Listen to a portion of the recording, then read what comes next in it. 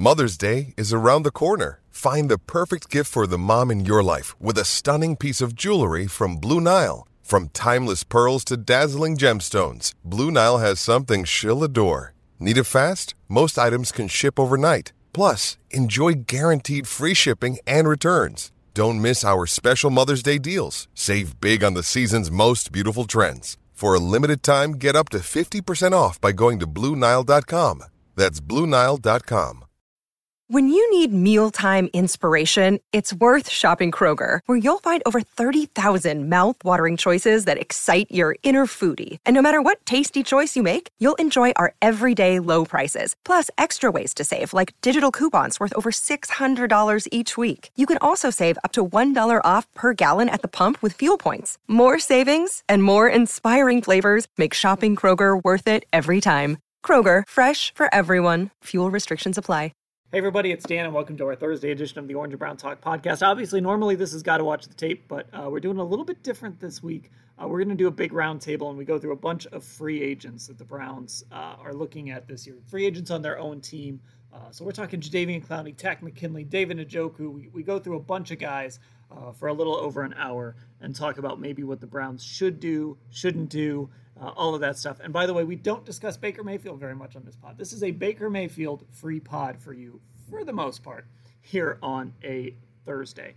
Okay, if you're not a Football Insider subscriber, I tell you about it every day, but seriously, you've got to get on board. Daily newsletter delivered right to your inbox. Access to exclusive stories on cleveland.com/Browns, and you can become one of our text subscribers where we text you updates, breaking news, analysis, all sorts of great stuff. So cleveland.com/Browns, the blue banner at the top of the page. Get info, get signed up. Here we go, a Thursday roundtable.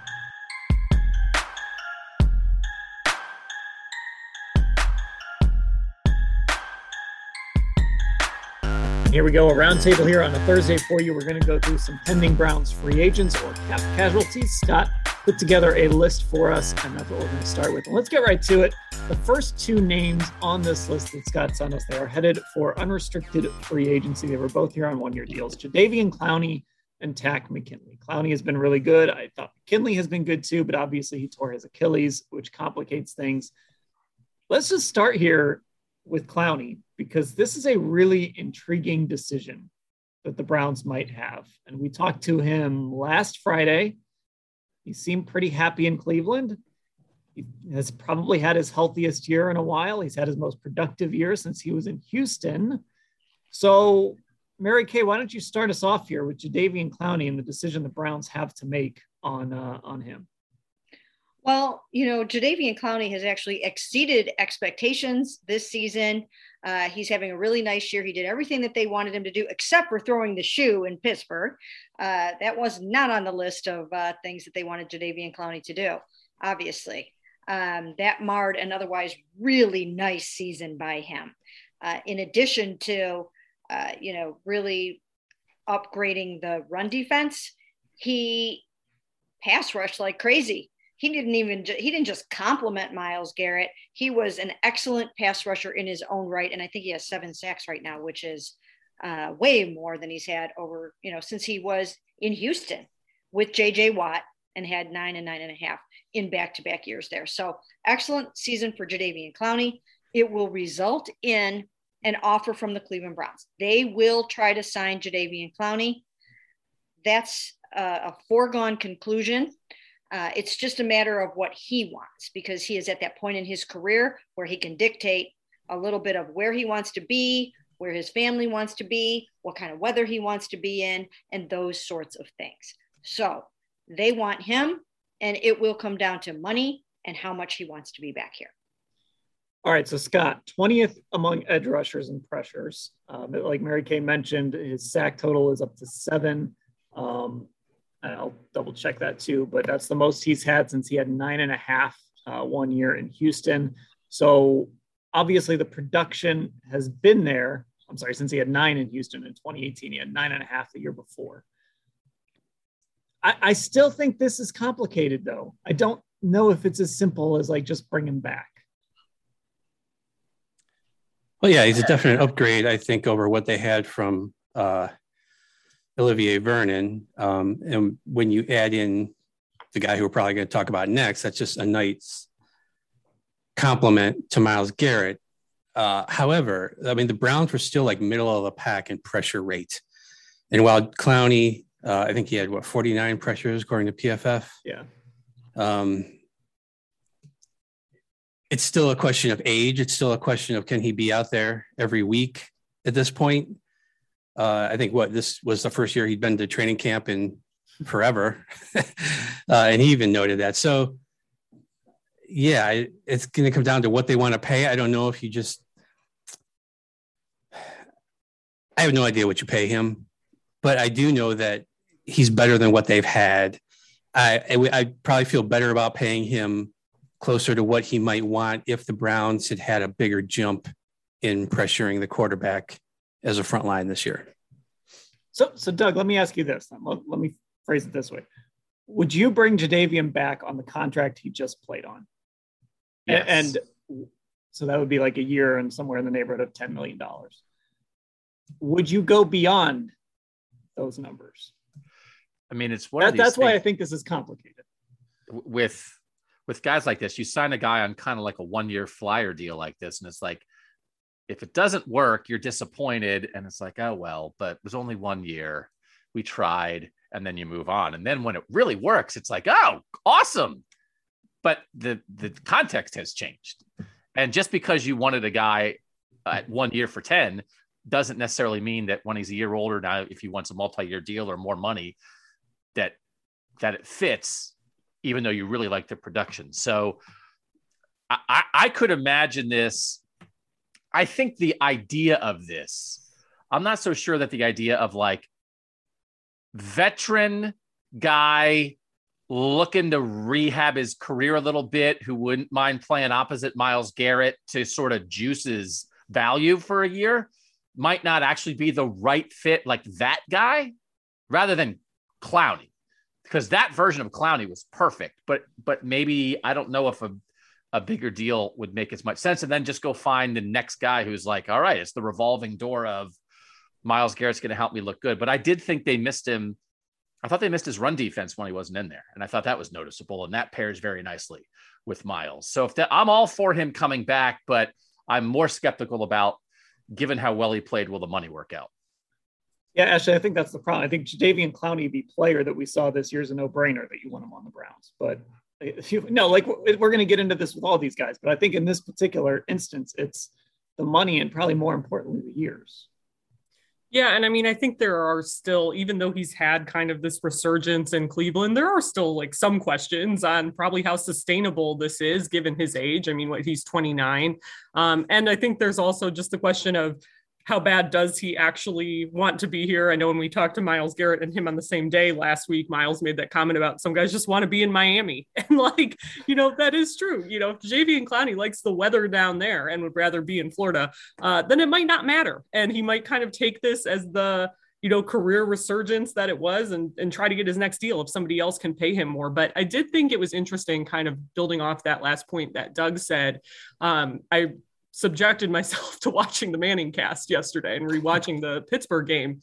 And when Aaron Rodgers was on in the fourth quarter, he specifically said that not having Jadeveon Clowney in that game was a huge difference maker for the Packers. And like, obviously he mentioned Myles essentially playing on one leg because of that groin injury. But I mean, I think there's plenty of respect out there for him with what he can do, especially against the run right now.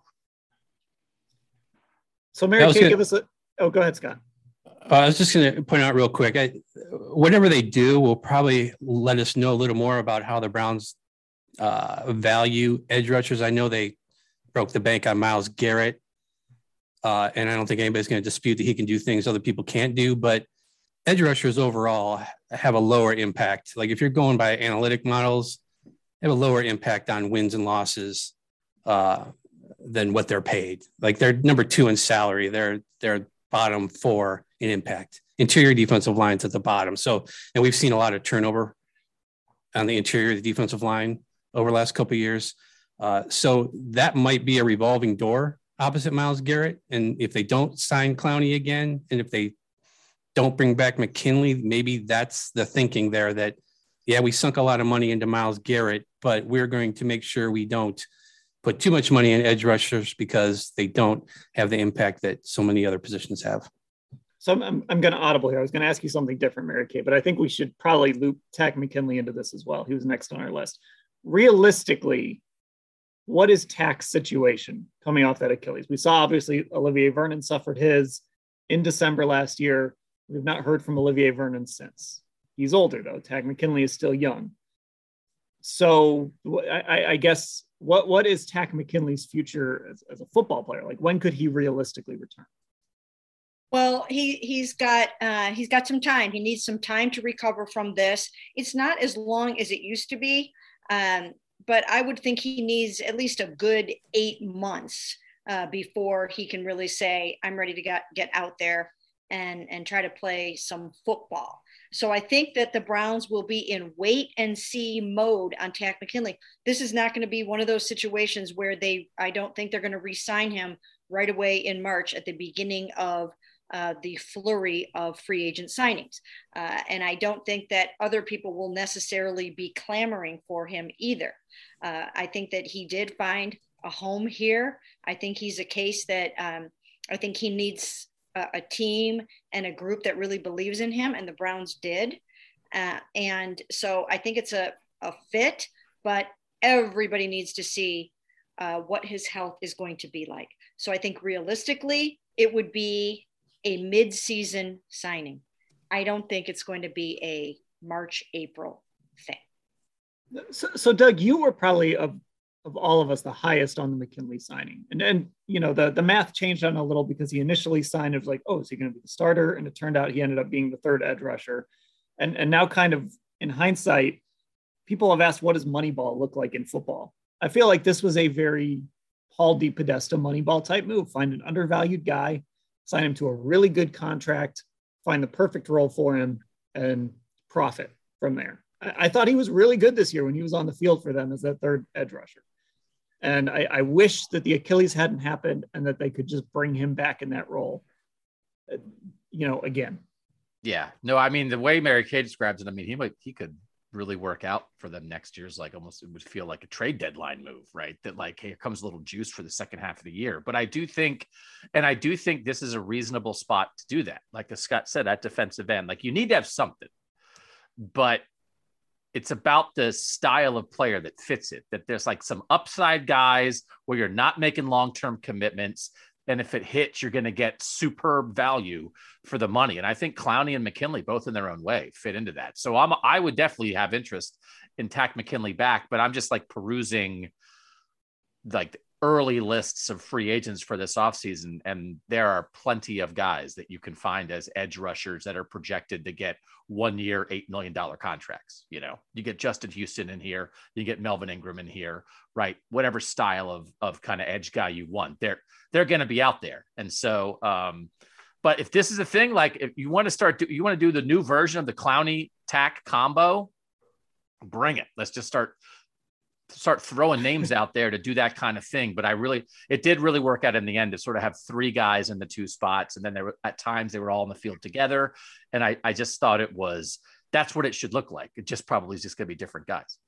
So Ashley, you brought this up, I think on a previous pod, looking at edge rushers in the draft.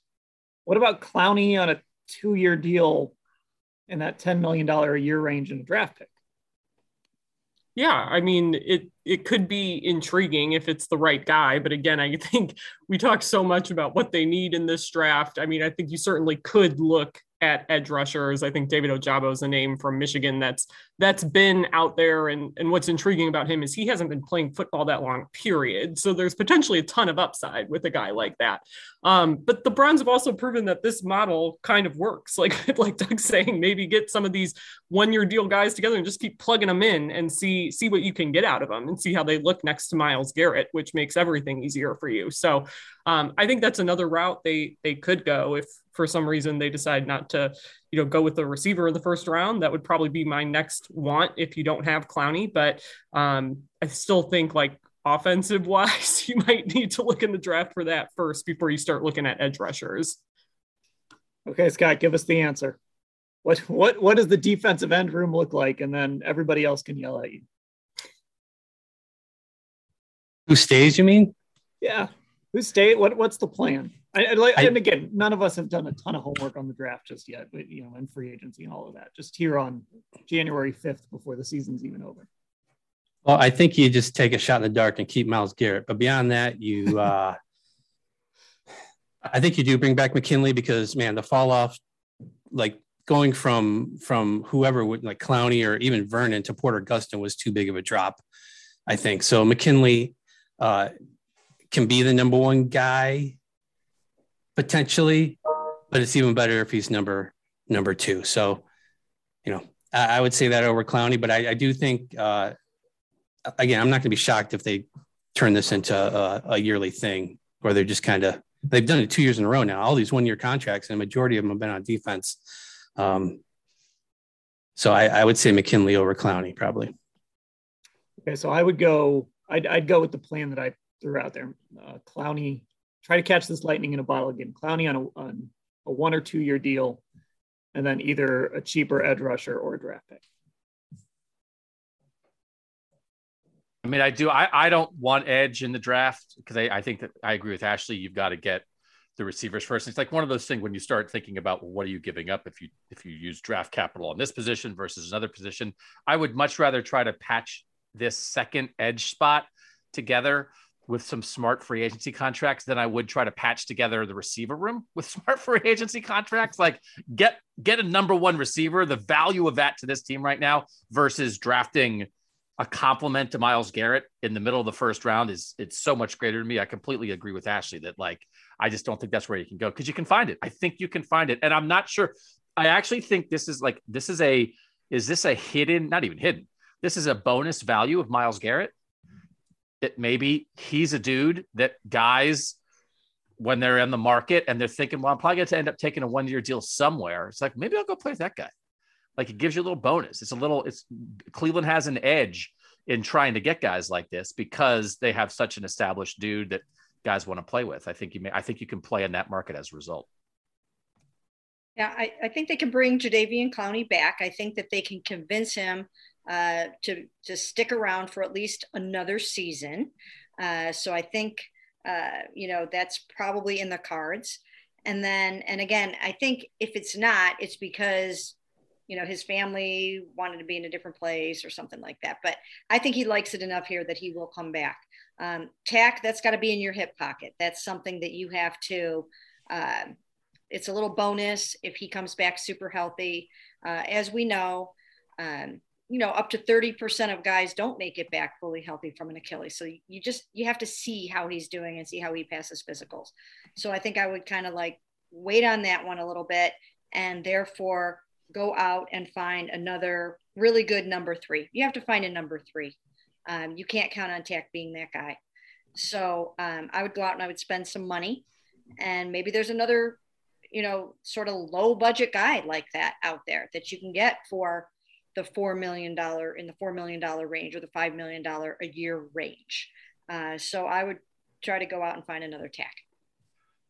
Somebody asked PFF, I think is just projecting Clowney as 1 year, 15. Would you pay 15? That seems high. It seems high, but if I could make it work, I'd pay it for a year. I'm not interested in doing a 4-year deal, like a real 4-year deal with Clowney. But if we're talking 1 or 2 years, I'd be willing to up my price. 15 might be a little steep, but I would maybe go 12. I was going to say 10, 12 at that point. I mean, I think I kind of agree with what everyone said that it's just kind of worked with him here. And I think I obviously wasn't covering the team then, but I remember when that deal got announced, I was like, well, the best thing about it is if it doesn't work, it's 1 year. And obviously given his career path to that point, this wasn't a guarantee that it was going to work, but I think him and Myles Garrett like playing with each other and kind of like what Mary Kay was saying in regards to Tack, these Achilles injuries can be pretty finicky and tricky to come back from and predict. So I think you kind of go with the more obvious of the two and prioritize that and knowing Tack's likely timeline to even get back. As long as Clowney wants to be here, I think you make that deal happen within reason. This does just feel like to me one of those where it might be both sides would like to have him back, but the money is too far apart or he wants a longer deal or something that just he's going to maybe want the kind of contract that the Browns wouldn't be willing to go to, even though they both love each other. Right, because last year they were not willing to pay those exorbitant prices for the edge rushers that were flying off the market in the first 3 days. And we know the names of all of those guys and who they were. They did not want to pay those $18 million salaries and $17 million. So they were very patient and they waited. So if his price tag has gone up because of what he accomplished this season, I think they'll be out bargain hunting a little bit more. All right, let's spice things up here. I was going to go to some more defensive players here, but then I was perusing Scott's list. And we got to spice things up a little here. So we move to the offensive side of the football. And we bring up David Njoku. So Scott on this list says Spotrac lists his market value at 4 years, $27 million or $6.9 million a year, which is about what he made this year on his 5th-year option. Who wants to make the case for David Njoku here? Who wants to make the case to give David Njoku 4 years? And let's just say he hits the market, and so that gets bumped up into that. I don't know, we can leave it at 7, but somewhere in that $7 to $8 million range. Does anyone want to make that case? I will. Yes, sign him. Sign him. And the case is Austin Hooper.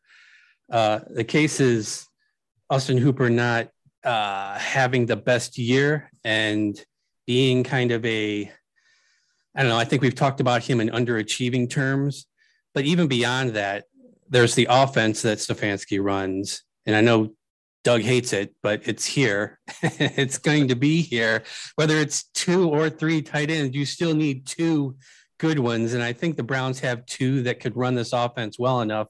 And David Njoku took a big jump this year and played more like I think we've expected him to. I think he's an explosive threat. I mean, he's the guy they're throwing the ball to at the end of the Steelers game, looking for something to happen. He's the guy making plays really down the stretch here when they've needed things down the field because they just haven't had the receivers to do that. So I think you do sign him and bring him back. And I think he's hit the point in his career where he's kind of worth what he's going to command. Anybody else? Yeah, I mean, I think I'm okay with that money. I mean, I know it's been rocky in the past with him, but to go along with everything Scott said, I mean, he's pretty good in pass blocking as well. I pulled up PFF now. Looking at those receiving grades, he has a 72.2 pass blocking grade, which is 4th on the team. And regardless of how we feel about Kevin Stefanski's offense and the tight ends, if he's going to use them, I think he is the most viable option to use, and you maybe figure things out around that, but I'd be okay with him coming back. The funny thing about David Njoku is that he's been around for so long. It's hard to believe that he's only 25 years old right now, right? I mean, it just seems like he's been here forever. And here he is, only 25 years old. So that's one really good thing about him. The other thing to remember about David Njoku, and I firmly believe, I'm almost positive that, they actually have already had preliminary contract extension talks with him. I asked him about that. I talked to him about that at an event right around Thanksgiving. So those preliminary talks have taken place already. So I know they want to re-sign him. Once again, it's just a matter of coming up with the money. But I think he wants to be here. The X factor in some of this, especially when we're talking about the defensive guys, is Baker Mayfield. I mean, really nobody knows for sure who the quarterback is going to be. And none of the pass catchers flourished this year with Baker Mayfield struggling for whatever reason. None of them really lived up to their potential. I think David Njoku and pretty much everybody else on offense probably would have had much better seasons had Baker Mayfield been a better version of himself. So I think there's more to come from David Njoku. The question is, how many of these pass catchers are going to want to come back if they think Baker Mayfield is the quarterback, right? I mean, Austin Hooper, for instance, I ran some of the numbers on him today for my column. I mean, he's just having a horrible season with Baker Mayfield. His 38 catches are And his 38 catches and 300 some yards are about half, and his 3 touchdowns are about half of what he had in his final year with Atlanta, which was his second Pro Bowl season. So his production has gone way down. And with Baker Mayfield, I mean, he's just not a good pass catching tight end with Baker. He's just not. We all see it. He's dropped 6 passes this season, which are tied for first in the NFL, according to Pro Football Focus, among tight ends. Okay, that's a lot of passes, considering that he hasn't really even gotten that many targets, 58 targets. So he's dropping 10% of his targets. That's a lot. Question is, once again, chicken, egg, Baker Mayfield, Austin Hooper. Can you get off Hooper? Can you get off Hooper? Yeah, I think that's part of the question here too. You'd have to trade him. His dead cap hit for next season, huge, is 11.25 million. It's 11 and a quarter. Who would take him? You know what? It sounds crazy, but that's not a huge number for a quality number 1 tight end. And if you are looking at this situation, and if you have just watched the Cleveland Browns on national television in their last 2 football games on Christmas Day and on Monday Night Football, you could make the case that perhaps the quarterback is part of the problem. No. I'm sorry, Mary Kay. I think you misspoke there. We're talking about Austin Hooper, not a quality number 1 tight end. But is he a quality? I mean, Odell Beckham Jr. did not look like a quality receiver until he left Cleveland, and he didn't. My theory has long been with Austin Hooper and Odell Beckham Jr. that those 2 guys in particular, they had a horrible time trying to adjust to Baker Mayfield. I thought it was in part because they had spent so much time with other quarterbacks for their whole entire career. But now I just think it is, they just were not a fit with Baker Mayfield. And I think it's that way with Austin Hooper too. I don't think he all of a sudden became a horrible tight end. He doesn't have any chemistry there. Now, some of those passes, we all have seen this and we can all agree on this. Some of those passes hit him right in the hands and he just dropped the football. We saw it at the Orange and Brown scrimmage at the stadium. I mean, he just dropped everything. So has he fallen off the cliff and become a bad pass catching tight end? Or is this just a bad fit and he needs to go somewhere? I think I'm to the point now where if Baker Mayfield is the starting quarterback, and none of us know if he is, I think most of us think he's not going to be the starting quarterback next season. But if he is, no Austin Hooper. No, we don't need to see Austin Hooper and Baker Mayfield anymore together. So number 1, he's bad. And he was a little bit of a system tight end in Atlanta. And I think that inflated his numbers to some degree, which I think we're seeing some of that. I don't think you can have Njoku at the number he's going to demand in free agency and Hooper.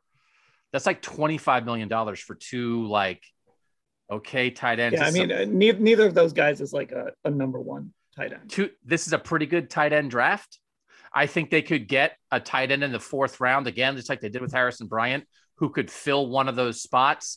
So to me, if you can trade Hooper, sign Njoku and draft the tight end, and your room next year is Njoku 1, Bryant 2, and the rookie 3, I'm here for it. I don't know if it makes sense to be paying Hooper $13 million a year and then sign Njoku to a multi-year deal for $12 million a year, unless you suck it up and do it for 1 year and then get off Hooper when the dead cap hit in 23 isn't as bad. And you have a super high priced, 2 pretty good high priced tight ends at the same time for 1 year.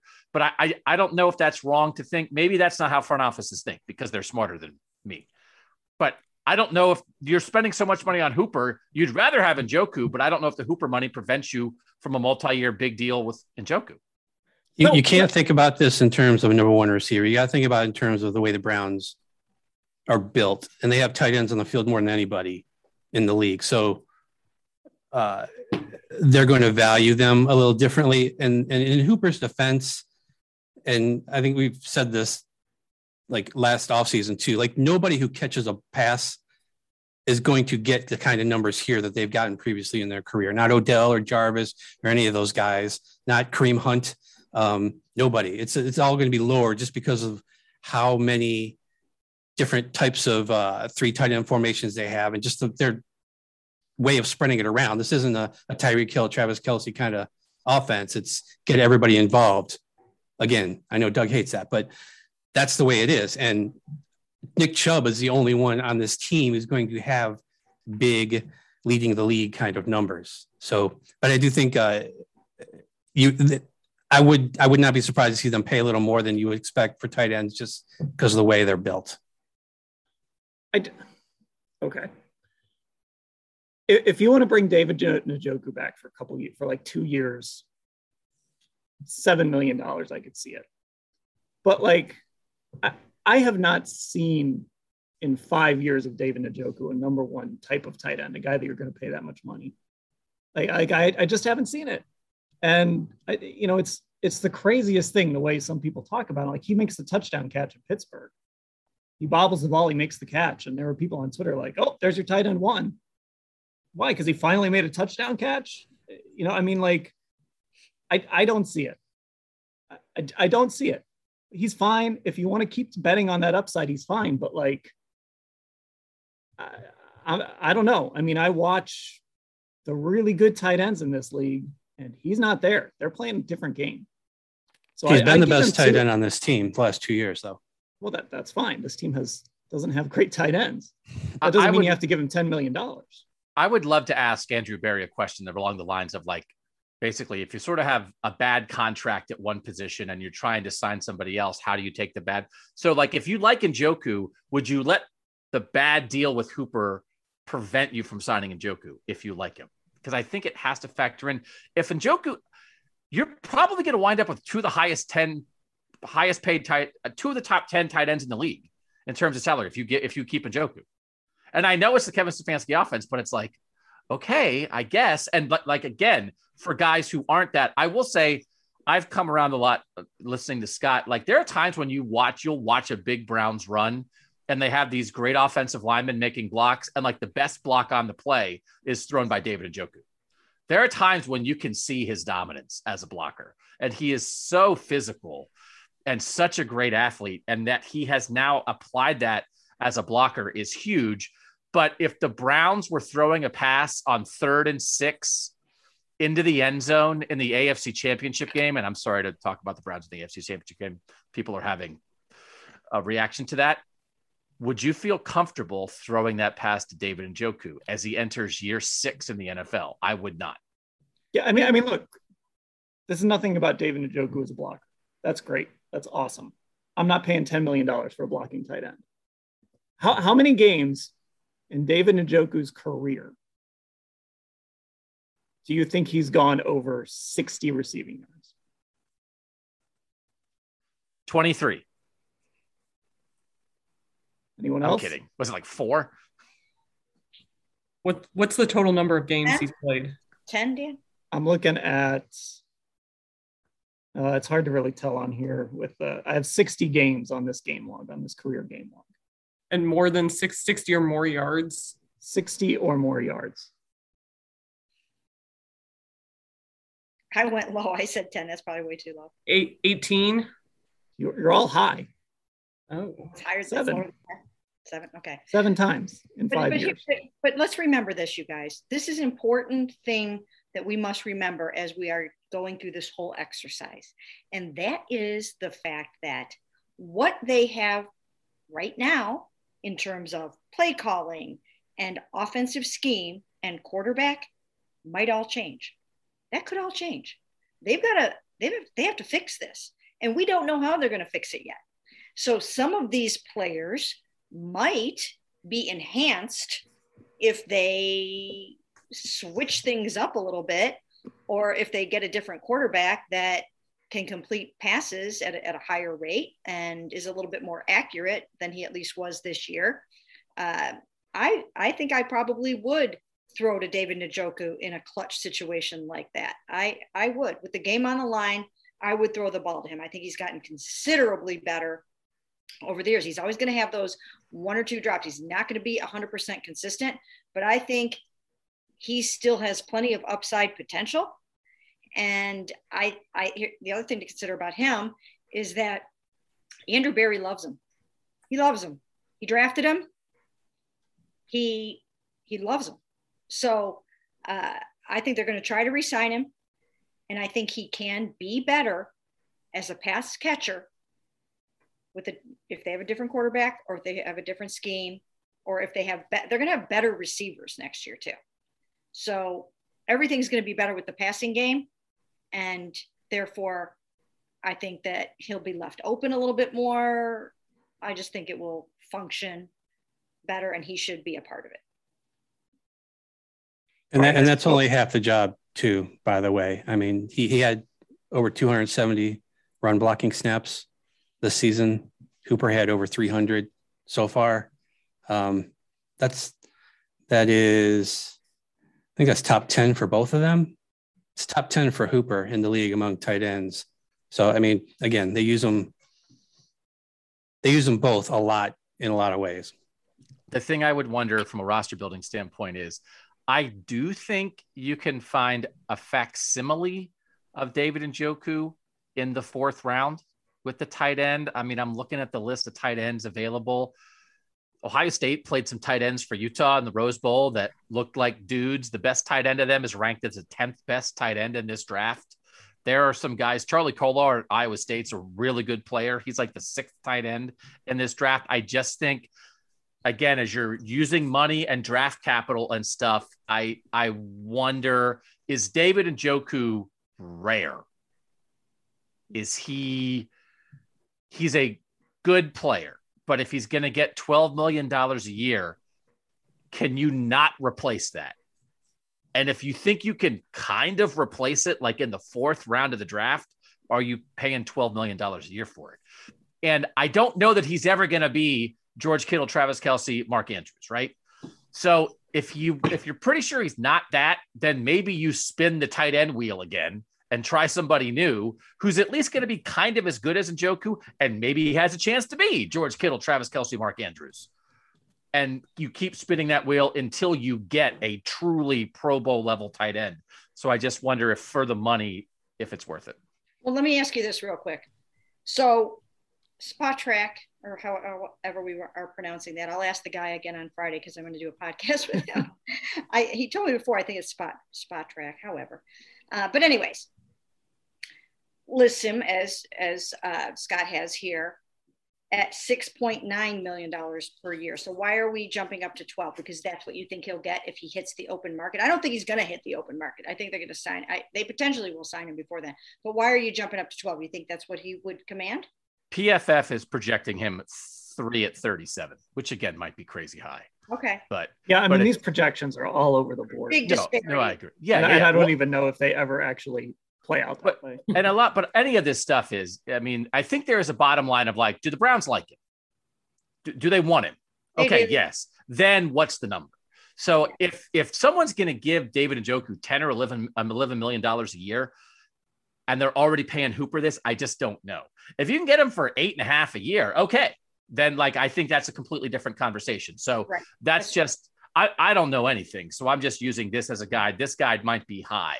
But if somebody loves the upside and think there's some quality play and untapped potential there, maybe this is a guy that somebody else would roll the dice on in a way that the Browns wouldn't be willing to.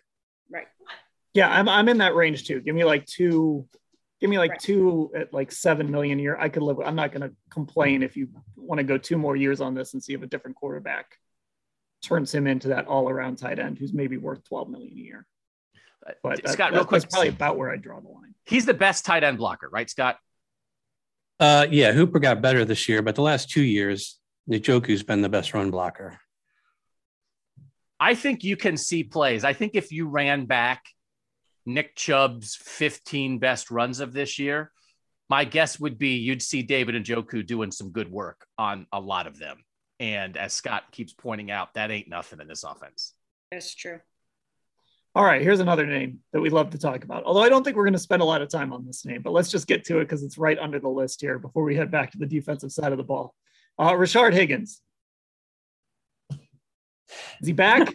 Scale of 1 to 10. Scale of 1 to 10. 10 being he's definitely back. -3. He's gone. I mean, yeah, he's gone. If you are made inactive in one of the biggest games of the season, you're gone. Gone. And I think there were, I don't know what it was, but there was something going on that we don't even know about because it was just weird. He disappeared. We didn't see him. And I think that rattled him. Now he came back and he rebounded and he had a nice game in Green Bay, right? Was that the game? So he still has some value to him, but I think it's over here. I think it's over here. Unless he's just one of those things like The Thing that wouldn't leave, coming soon at a theater near you. It could end up being that, where like when push comes to shove, everybody's got their whole receiving core and you can get them at a bargain basement price one more time. Maybe. But other than that, he's gone. Yeah, he's gone until he comes back. Because we know that's what's going to happen. They're going to let him walk and he'll come back at the end of free agency. So, don't clean out his locker. Just keep it, keep it ready to go. He'll be back. He's never leaving. Andrew Berry has a check sitting on his desk dated for May 4th. Yep. Come on back. Here you go. Bring him back to abuse him some more. Yeah, I mean, that Ravens game is still like the biggest.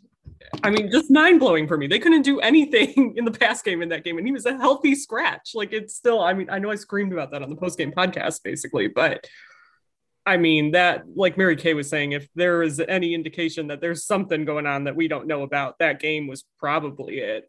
Yeah. But that's what we said during Freddie Kitchens' year, isn't it? And we talk about the same thing. He cannot get on the field. What is going on? And back he came. Well, that's because Freddie was gone. He wouldn't have been. David Njoku and Rashard Higgins both would have been gone if Freddie came back. 100%.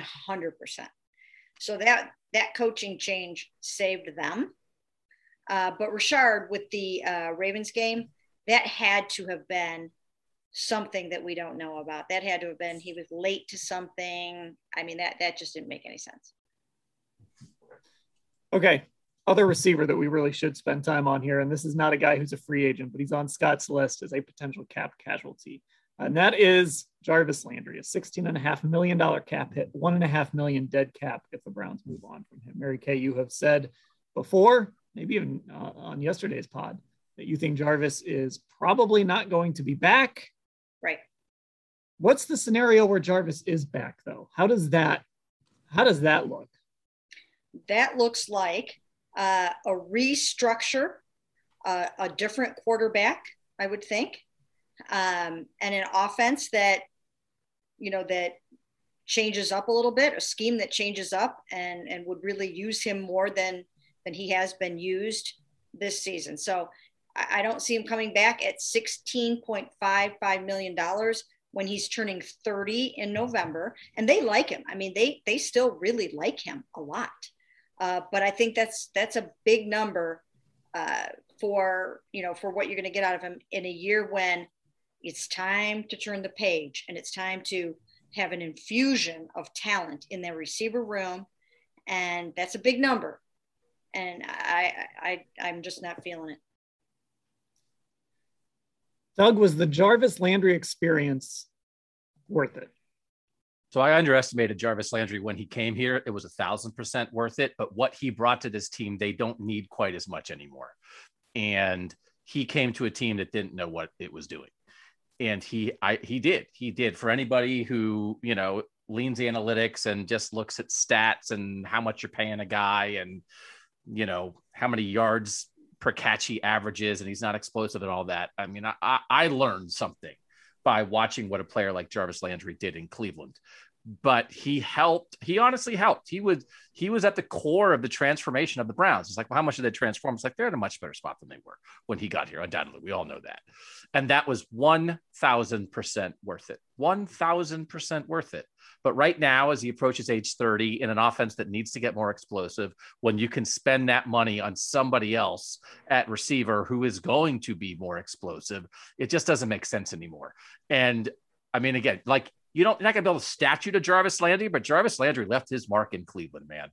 And I think every single person listening to this podcast would salute him on his way out, but you can't bring a guy back for $16 million just because he's been an unbelievable Brown. I just think it's time to move on. And I know we're not talking about Baker Mayfield, but the number of times that it has come up so far that like, well, if Baker Mayfield's back, then that guy's not coming back, is telling us something about the status of the Browns quarterback at the moment. But it's just time. And I don't even know that I don't even know that Jarvis would argue that. I mean, it feels like it's time, Yeah, I think so. And you know what, oddly enough, even just something as, as small as him not speaking to the media anymore tells me that it's time. We haven't talked to him in a Browns setting since Odell left. The only time we've talked to him is at a Thanksgiving charity event.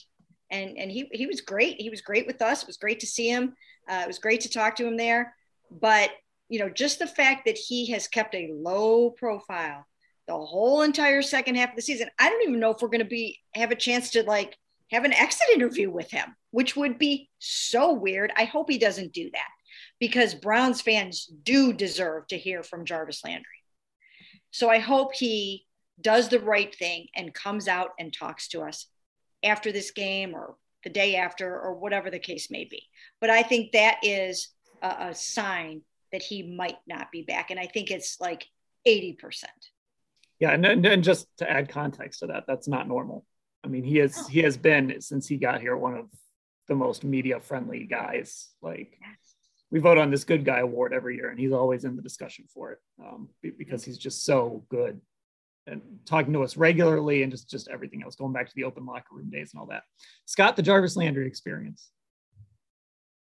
I liked it. I think I even before the season started, I figured this was probably going to be it, just looking at the numbers and knowing that they were going to have so much money wrapped up in him and Odell next year and with the ability to get out of it. And it makes sense to pay your receivers money.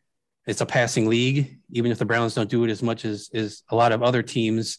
That makes sense. But at his age and then the spot that he plays, like Doug said, I don't know if that's where you want the bulk of that money at. And I guess if you're taking him out of the equation, though, and you say you're bringing in a rookie, then I guess are you fine with rookie X with DPJ and Schwartz? Is that your receiving group, or do you feel like I'm thinking there has to be something else there too? No, there's a veteran. I bet. Yeah. I think rookie 1, veteran 2. But yeah. Jarvis Landry had the 8th highest cap hit of any receiver in the league this year. He'd have the 12th highest next year. That's some money to spend, man. I mean, it's like, how are you going to fix this receiver? It's like you're going to take Jarvis Landry's money and spend it on somebody else. Mm-hmm. So I don't actually think it's that difficult to transform this from overnight. But I do think that we've learned enough from the Browns that it's like you don't want to have that room end up where like DPJ is the most veteran guy in the room. That's not fair to him. That's not fair to anybody. It'll just be a different veteran than Jarvis here. With him, like from talking to him, from knowing him, and obviously just seeing that him in that X receiver spot does not work. I think he's at his best when he doesn't have to be that top guy, when he doesn't have that pressure on him. I think that was a lot of his college struggles, quite honestly, when he has all that pressure and that attention on him. I think he's better in that, 3 spot, 2 spot, whatever. But I'm glad you brought up that point, Doug, about everything that Jarvis Landry has done for this team, because I'm like, if they do build a statue to him, they have to play the contagious speech on it. Just have it going on a 24-hour loop, the contagious hard knock speech, because I do think that stuff is important. And, and we've talked about Baker Mayfield these last few weeks and talking about if it's time to move on, like obviously Baker deserves some credit for doing what he did over these last few years on this team and helping to get things on a different track than they had been on for, almost 2 decades. I think Jarvis deserves similar credit with the same thing, quite honestly. Yeah, I mean, you just look at the receivers in the neighborhood of what he's getting paid, and you can just see the difference for as great as he is. And then, you look at some of the veteran guys that might be out there that you could maybe go get. Allen Robinson, right? Chris Godwin's a little more complicated now because of the injury. Devontae Adams is going to be a free agent. I mean, there's guys that you can give a lot of money to who are pretty good players that if you wanted to go that route, and there's going to be other veteran guys too, that if you wanted to spend a little less, you could do that with. But there's some real options there, and they're just guys that are different than Jarvis Landry. And I think that's what this team needs. But I'm with all of you. Look, I probably just come like this close to just putting on a Jarvis Landry jersey before we record some of these podcasts. So I can't disagree with anything you guys said about what he meant to this team. And did we mention? I think we mentioned that he's only got $1.5 million in the dead cap space. So that's what makes this an easy decision. But now I will, having said all that though, they really do like him. Alex Van Pelt raves about him. Kevin Stefanski raves about him. So they like him. I don't think this is a foregone conclusion that he's gone, but he's not back at 16.55. I don't know what an NFT is, but if they don't build him a statue, could they build him an NFT? Sure. Do not build a statue for Jarvis Landry. No, I know you can't build a statue, but if an NFT that doesn't actually exist, right? An NFT is just a thing that floats around. So build him one of those, like a virtual thing. Yeah. Build him a virtual statue. I don't know. Things like that I don't understand. I just assume are all about money laundering, though. Yeah. Yes. Probably. Okay. There's one more big name I want to get to, and then we're gonna go pretty quickly through a lot of these other names. And I don't know that we need to spend a lot of time on this one, but the other veteran kind of on this list, who has been a staple of this team for really since, when did he sign here? 2017. Signed an extension in 2019. J.C. Tretter, $9.8 million cap hit next year, $1.6 million dead cap. Has had any issues? Is kind of on the Joe Thomas practice plan this year, but aside from getting COVID, has not missed a snap in his Browns career. Is J.C. Tretter back, and if he's not, is Nick Harris the solution? Is it somebody else? A draft pick, whatever. If he comes back, I would be curious to research how often a full offensive line has come back for a third year together. Yeah. I mean, I guess it's certainly not impossible, but that'd be quite a thing. And it feels like to me, like when you draft a guy like Nick Harris, like that's how it works, right? That it's like, okay, we're going to draft this guy. We're going to work him in for 2 years. And then in year 3, he'll be ready to maybe take over as a starter. So, but I don't know. I'd be for keeping him. He'll also be 31 in February. Just so if both sides are up for it, I'd run it back one more year. But I also think this is how you sustain winning for a team that's going to wind up with a losing record. But like you sustain winning by drafting Nick Harris, developing him. When the guy reaches a certain point, okay, here we go. You plug somebody in and you keep the cycle going. And that's what success looks like. So we got a little glimpse of Nick Harris. Would people be comfortable with Nick Harris coming in and being the starting center next year? Or would that worry people? I don't know. I think I'd squeeze another year out of J.C. Tretter if I could. I mean, especially once again, don't know who the quarterback is going to be, just that stabilizing presence in the middle of that offensive line, always there, always available. I just think that 31 is not that old for an offensive lineman. And that money is not, overwhelming. So yes, I would bring him back for one more year and not take the chance. You don't know how important the center position is until you don't have a really, really good one. So I would definitely bring him back. Yeah, I was going to say you're spending so much money on your 2 guards. If it's working still right now, I would do everything to try and keep that continuity. And like Doug's saying, that's a fairly rare thing to have a group of guys together that long. And obviously you'll be getting, hopefully, Jack Conklin back true to form. We'll see what happens with Jed Wills and what he's going to look like. But I don't know if that's a position that's worth gambling on to me. And maybe, give Nick Harris a little bit more time and see what happens. I mean, the one game he played was against the Packers, no pressures. The PFF gave him a 70 grade, which is pretty good. 75 pass blocking too. Yeah. But I do agree that if you can, you bring J.C. Tretter back. I'm guessing since he's been here so long and his age, he probably doesn't want to go somewhere and start over and play there for a year or two. It probably makes sense that he wants to wrap it up here. So if you can figure out how to do that, it would be great to keep this group together. And Scott, you had Jack Conklin on your list. I threw him in for some controversy. Yeah, I mean, does anyone think there's a situation where Conklin's not back? I believe it's the last year of his deal, right?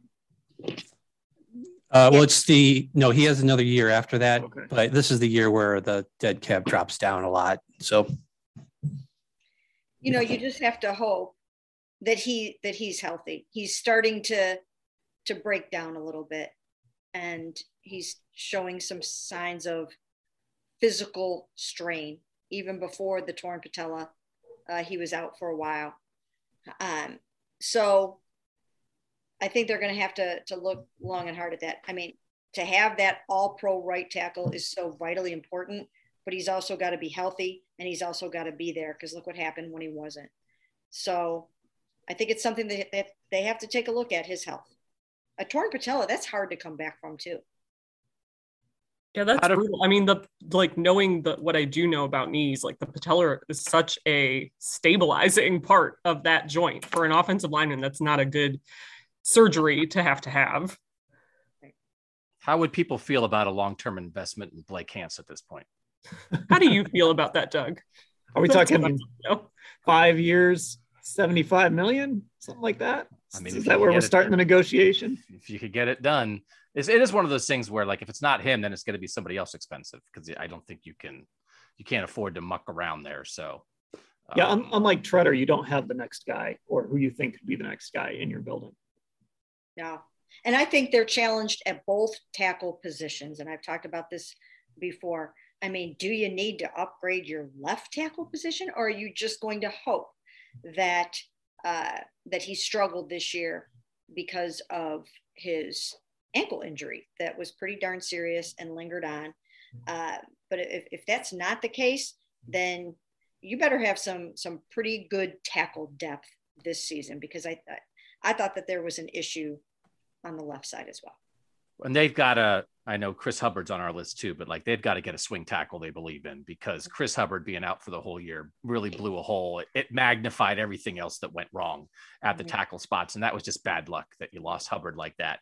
But swing tackle, I think, would be high on the list of not a huge investment, but you've got to have somebody as your third tackle you believe in. Okay. Yeah, last year they had Hubbard and Lamb. That was nice for a backup situation. All right, we're gonna pick up the pace here on some of these guys. Case Keenum, $7.8 million cap hit, $1.3 million dead cap. Anybody want to make the case for Case Keenum, or are we all agreed that he is probably not here next year? You have to sign a really expensive veteran quarterback. Like, let's just say, for instance, they acquire Jimmy Garoppolo, and they would have to redo his contract. You're going to have to pay him a lot of money, a bunch of money. So in that scenario, you probably would want a cheaper backup, I would think. So yeah, I guess there's a world in which that you're not going to have Case Keenum back at a cap hit of $8 million a year if you're paying Jimmy or somebody like that $25 million a year, $27 million a year, or whatever it's going to be. This is so Mary Kay. Let's have a discussion about the backup quarterback, and then Mary Kay just drops like, they might trade for Jimmy Garoppolo. Like, what are we doing? What just happened? The question became, should Case back up Jimmy next year or not? Mary Kay, you are the best. But we have to talk in possibilities, and it's one of them. I mean, it's the discussion though that kind of clouds everything, right? Until it's not. Oh, yeah. I would say Case Keenum, I think a lot like Jarvis, exactly filled his role. When you had a young guy like Baker, you needed a veteran backup, a guy who knew the system, who could be a teacher to Baker while also being a guy you could rely on if you needed to. And now they're past that. Whether it's Baker or somebody else, they're past that. I would like them to draft their backup quarterback.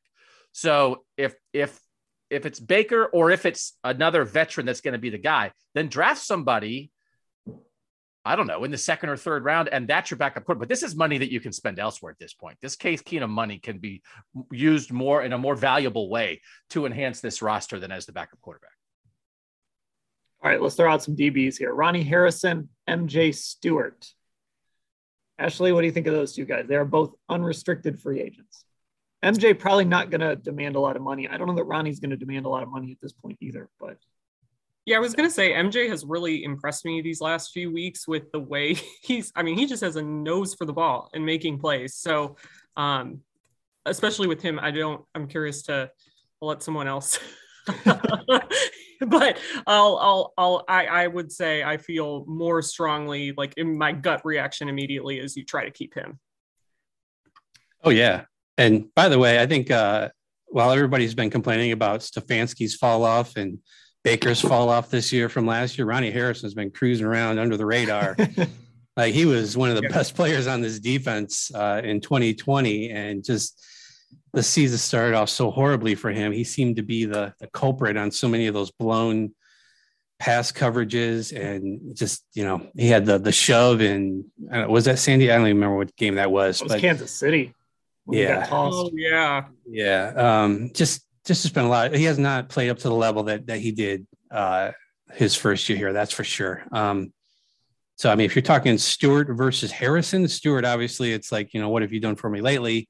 He certainly looked great to end the year. That could be a toss up. I don't know. Yeah, and I don't know that it has to be an either or. I just wanted to group those two together. You know, the other thing with Ronnie too, he had a weird issue where he like wasn't at practice when we were out there, and then he ended up showing up at practice after we left, and then he was like kind of suspended, not fully suspended, but he didn't start the next game for disciplinary reasons. There's been some weird stuff with Ronnie this year. I do like MJ as a versatile, can play the slot, can play safety. They asked him to play safety this year. I like him as a backup guy, and I don't think people are going to be banging down the door to give him a ton of money. So, and I think he likes being that guy too. From when he's talked to us, like it seems like he likes being able to fit kind of any role that they need. I think he said he prides himself on it. So another positive with him. He's got a lot of upside potential too. I think he really showed. He's still young. He's still young. How old is he? Is he 20? He was drafted in 2018. Okay, so yeah, he's still young. I think that he really showed some things this year. He was so impressive. And yeah, I would definitely re-sign him. I just wish people could see this, because in the last 5 minutes, Mary Kay Cabot just dropped Jimmy Garoppolo out of the sky and then appears to have put on a mink coat in the middle of her living room in front of a Christmas tree. It's not a mink coat. I don't know. I wouldn't do that. I would not have a mink coat. But this is my faux. It's just a faux fur blanket. I was afraid you guys were going to think that I put my cat around my neck. Yeah. So that does happen too. Sometimes. This is not my cat. This is just a faux fur blanket. The Mary Kay Cabot swag is impossible to compete with. Being big timed on a Zoom podcast here by Mary Kay of her fur coat. I think this is just Mary Kay's podcast now. I'll have to leave unless she wants us here. Well, just in time to talk about Malik Jackson and Anthony Walker, Mary Kay. Okay, good. All right. Both on 1-year deals. Let's start with Malik Jackson. You know what? I had really high hopes for Malik Jackson. He has not graded out well at all this season. He is right now, I can't remember if I did qualifying, but he's like in the 128 area if I did qualifying defensive tackles. Regardless, he and Malik McDowell are both way down the list. And I've really liked what I've seen of Tommy Togiai. And so I think that it's time I think they're going to get a little bit more Tommy Togiai. I think he's ready. I think he's ready to start next year. I do. So I'm going to say no on Malik Jackson. He filled a role. He's been injured. He's got a knee injury, not grading out well, like his personality, like the leadership that he brings. But I think they're going to upgrade and they're going to have some new starting tackles next year.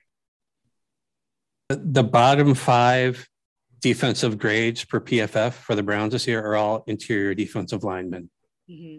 And they're all it's all bad. It's like Malik McDowell is 51.5. He's the leader of that group. So yeah, it is not, nobody's lived up to Sheldon Richardson's bar this year. And the rest of the group barely even got to Ogunjobi's level of play last year. So it hasn't worked out from that standpoint. I think McDowell I think I hit him down as a restricted free agent, or no, he's a exclusive rights free agent. So they basically own him for next year. So he'll be back. I think you probably move on from Jackson just because he's of his age and you just didn't get what you wanted out of him. You do have the 2 young guys there, and Togiai and Elliott, that are both pretty much guaranteed coming back. But I think you're moving on from Jackson. As far as Anthony Walker, I like the idea of JOK and Walker getting the overwhelming majority of snaps at linebacker. I think that looks good. You can have Walker next to a guy like JOK. I think that works. Injuries and COVID and everything causes them to have to play a lot of different guys in there. But if those are your two linebackers, I think they can work with that.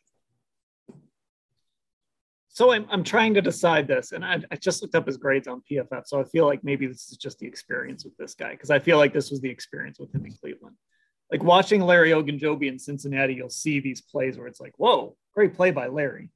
But then I look up the PFF grade and it's like, oh, I guess that was like the only thing he did.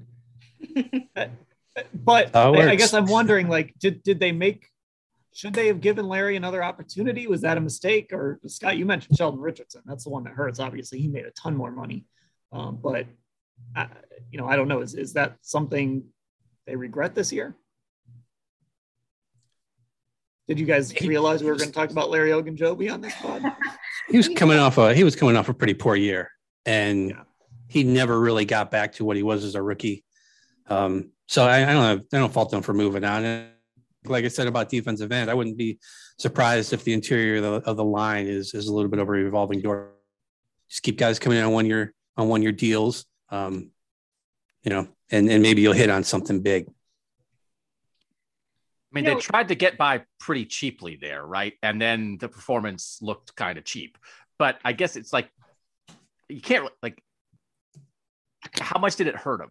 I guess is the question. Like, it's one of those things. If you're gonna go cheap at a position on defense, it's like maybe defensive tackle is where you can do it. And then a guy like Togiai, I thought maybe Togiai would play more this year, but coming out of Ohio State, there was some like, is he 100% ready right now? But the idea that he almost took like a redshirt year in the NFL and will be ready to do much more next year. Again, I think it's smart drafting. And I think I agree with you, Mary Kay. You can see a lot more of that. But I don't know if you asked Andrew Berry, like, do you regret not finding a way to keep Sheldon Richardson, given the way your tackles played? I don't know what his answer would be. Because, like, well, Sheldon Richardson would have been better, but for the money, how much did it really hurt him? Yeah, I think from a roster building standpoint, they just did not want to invest a bunch of money in the defensive tackles. I mean, they had a lot of money tied up in their defensive ends, and I just don't think they wanted to spend the money there. So I don't think it hurt them that much. I think it's one of those positions where they're like, okay, let's try this guy. Now let's try that guy. Let's draft this guy in the, third round and plug him in there. It's not a premium position, and they're not going to pay top dollar. And Larry Ogunjobi went out and got himself $6.17 million. That's a lot of money. That's a lot of money. So no, I don't think they made a mistake. And I think they'll be fine with Tommy Togiai, Jordan Elliott, a couple of, maybe bring Malik McDowell back and see if they can continue to develop him, because I think there's something to him, and they're excited about the fact that they found this diamond in the rough. But again, I mean, he did grade so incredibly low. But yeah, I don't think Malik Jackson will be back. Yeah, but Malik McDowell, I think, can make that splash play, which I think is valuable. I mean, I think it's valuable to have a guy, even if it's not like down to down, this guy's a stud. Having a guy that can just make a splash, like tip a ball in a playoff game that turns into an interception. I think having guys like that matters as you kind of go through a season. Did I mention Anthony Walker in that last one?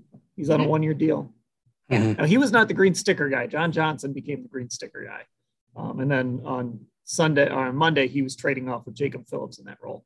So I guess that's kind of the X factor here. We didn't see a lot of Jacob Phillips, but if the Browns go that direction at middle linebacker and move on from Anthony Walker, I guess that's maybe the decision. Maybe they don't have to make that decision, but it's a decision they could make. Yeah, that is true. I mean, of course, they drafted Jacob Phillips. They drafted him in the third round, and I think they really like him. They like his upside potential. You always want your draft picks to succeed and to work out. That's how you develop your reputation as a personnel department, is by really largely being able to draft well. So I think Jacob will be given every opportunity to play a larger role next year. So that could negatively impact Anthony. But Anthony brings so much just in terms of leadership and mentorship and all that good stuff. I mean, he's helped JOK so much this year. So I don't know. There's a lot of intangibles with him. Okay, this was an interesting name. I promise we're almost done here. We're not going to talk about the specialists. we're gonna pass on Chase McLaughlin and Dustin Colquitt after that last Colquitt game. D'Ernest Johnson, really interesting, restricted free agent. Spotrac has his market value at 2 years, and then Scott, you have here 5 million or 2 years for 5 million, or that breaks down to 2.6 million a year. That's the English major in me talking there and trying to do that. Okay. D'Ernest is incredibly interesting to me because I think he's like a legit guy. Like, he's not Nick Chubb and he's not Kareem Hunt, but I think he's like somebody could make D'Ernest Johnson their number 1 or number 2 back, and he'd be pretty good. So what? I don't know. I'm trying to decide. What do you do? I like the idea of having. Do you trade him? Do you probably tender him and see if somebody signs him and you take the draft pick? But I think he's really valuable, and I didn't see a lot. I mean, Demetric Felton's a wide receiver, so I think he's a separate discussion when we talk about D'Ernest Johnson. So I don't know. I mean, should D'Ernest Johnson just be brought back? Yes, you know why? One of the major reasons why the answer is yes to that, unless you can find somebody comparable, is the fact that you can see that Kareem Hunt is starting to break down physically a little bit. Kareem is getting some wear and tear on the legs, and he's having some injury issues. And once those start to come, they seem to pile up a little bit. And I think the same thing potentially might start to happen for Nick a little bit. Running backs don't have a super, super long shelf life, and these guys run here a lot. So I would bring them back for that reason. So PFF has an elusive rating, which is, they don't say exactly what goes into it, but basically it measures, the impact of the runner outside of the blocking. So I'm sure it's missed tackles and all that kind of stuff are in there. Kareem Hunt is 6th this season. Nick Chubb is 3rd. D'Ernest Johnson is 1st in the league in elusive rating. I don't know if that means he's going to be a star if he was somebody's number 1 running back, but he obviously is able to do things on a similar scale to what Hunt and Chubb do as far as making people miss and making something out of nothing. So yeah, I think he fits this offense good. And I think especially for a team that really likes to throw screens like they did this year, he's when the ball's thrown to him, he can actually catch it and run with it. Then you have something good there. So I don't think it all comes down, I guess, to what kind of tender you put on him. Right. So I'm not sure, but I think they will try to keep him because also obviously he contributes on special teams and Prefer loves him. Yeah. Ashley, unfortunately for you, one of the first games you covered was that New England game. And I remember we kind of saw the difference between D'Ernest and Nick Chubb, I thought, in that game early on, because D'Ernest broke this big run and he got tackled at the 10-yard line or something. And I'm like, okay, that's sort of where you miss Nick Chubb because he probably finishes that run, but it was still a great run. It was still this guy is a legitimate running back. Is he a top, if he's a number 1 somewhere, is he a top 5 or even top 10 guy? Probably not, but he's pretty good. Stop. Okay.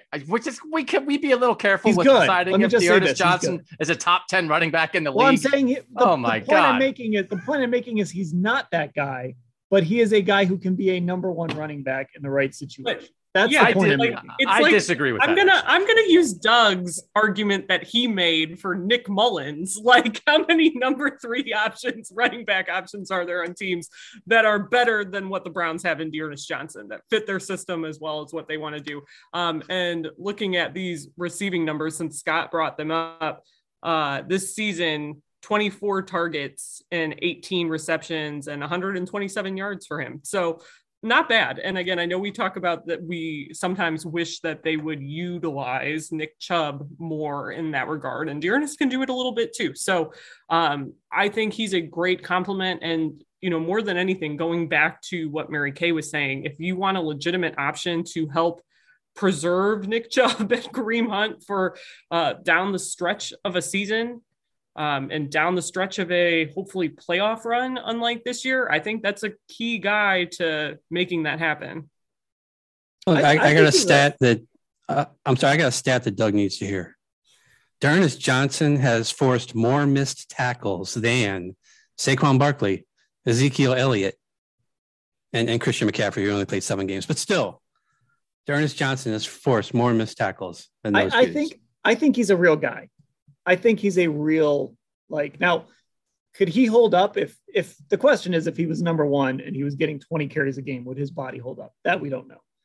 But I think he's a real guy. I think he's a guy that could be a team's starting running back and be okay. I think SSS Johnson. But think about this. I mean, would you have said that about Raheem Mostert back when he was here, right? You might have thought, Raheem Mostert?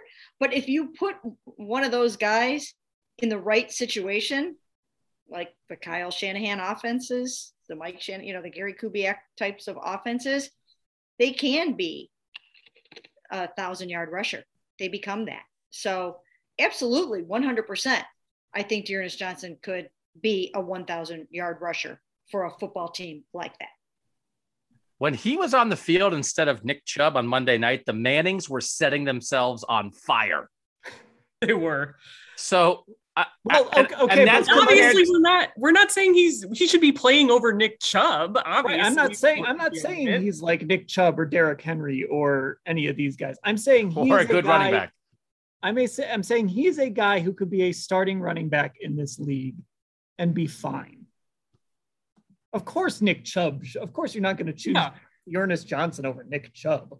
You're not going to be like, let's trade Nick Chubb. We got D'Ernest Johnson. Of course, you're not going to do that.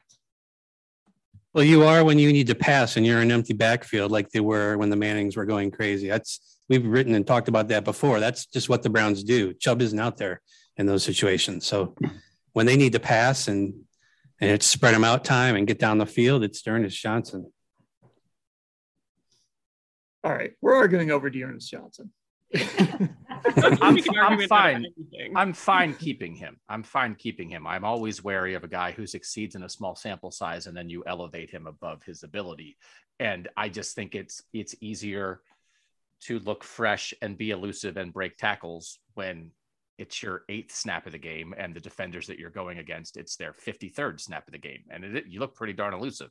And Nick Chubb on the sideline is like 18 carries into his game and huffing and puffing because he's been getting helmets in his hips all night. So I think there is a decent component of Ernest Johnson that is built on being fresh when everybody else is tired. And let's see him carry the ball 20 times a game for 17 games and decide if we really want him to be a number 1 running back.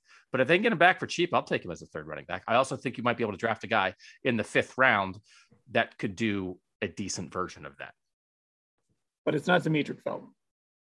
No. And behind Teller and Bitonio, right? Yeah, I could get 40 yards. Because running backs don't matter, but that's not what we're going to get into here. Okay, well, we're over an hour into this, so we're going to spend the next hour talking about Mack Wilson. He's got a year left. Sione Takitaki has a year left, I guess. I mean, Mack is a special teamer at this point. Sione is probably a guy you want to keep looking at. I think he's been okay. But, yeah. Scott, this was your list. Did I miss anybody that, as you were typing this out, you were like, oh, we got to talk about this guy? No, I think we hit everybody. But yeah, I do agree. You bring Takitaki back and you probably cut bait with Mack Wilson at this point. They're both making about $1 million a year next year, the final year of their deals. I think you got enough people who do what Mack Wilson does and maybe do it better. Well, we didn't talk about Baker Mayfield. He's going into the last year. This was a non Baker Mayfield podcast today. I was joking. But it's So her is podcast now. She can decide how the discussion goes, Dan. That's true. That's true. Mary Kay, is Baker in the Garoppolo trade to be Trey Lance's backup in San Francisco, or how does that work? Wait, I know what. We'll save it. Maybe we'll save that. Check back. And does Garoppolo get to take over the Progressive commercials because he's got a face for TV? I'm going to say yes. Yeah. Okay. Oh my God. If the hypothetical of Aaron Rodgers comes here, it becomes State Farm ads. He doesn't have to do the Progressive. Would Baker agree? I don't mean to make light of this. Baker has been a great Brown, and it's unfortunate how things have evolved. However, would Baker do a commercial where he is selling the stadium to the new quarterback and they're trading about that too. or Baker's putting a yard sign in front of the stadium that the stadium is for sale. Or Jimmy's walking around in the stadium, flushing the toilets and checking, measuring the drapes. And Baker comes out and is like, here's a great viral marketing campaign. If anyone from Progressive Insurance listens to this podcast, please consider it. And also buy an ad. Alice Cooper hosts a big going away party for him. I mean, this could be really cool. But Baker is a good enough sport that if he were moving on to a pretty cool opportunity, for sure he would do that. I think he would do that commercial. He'd do one of him moving into his new stadium. I don't think he'd do one at First Energy though. No? Okay. Yeah, I don't think they would make First Energy available for that either. All right.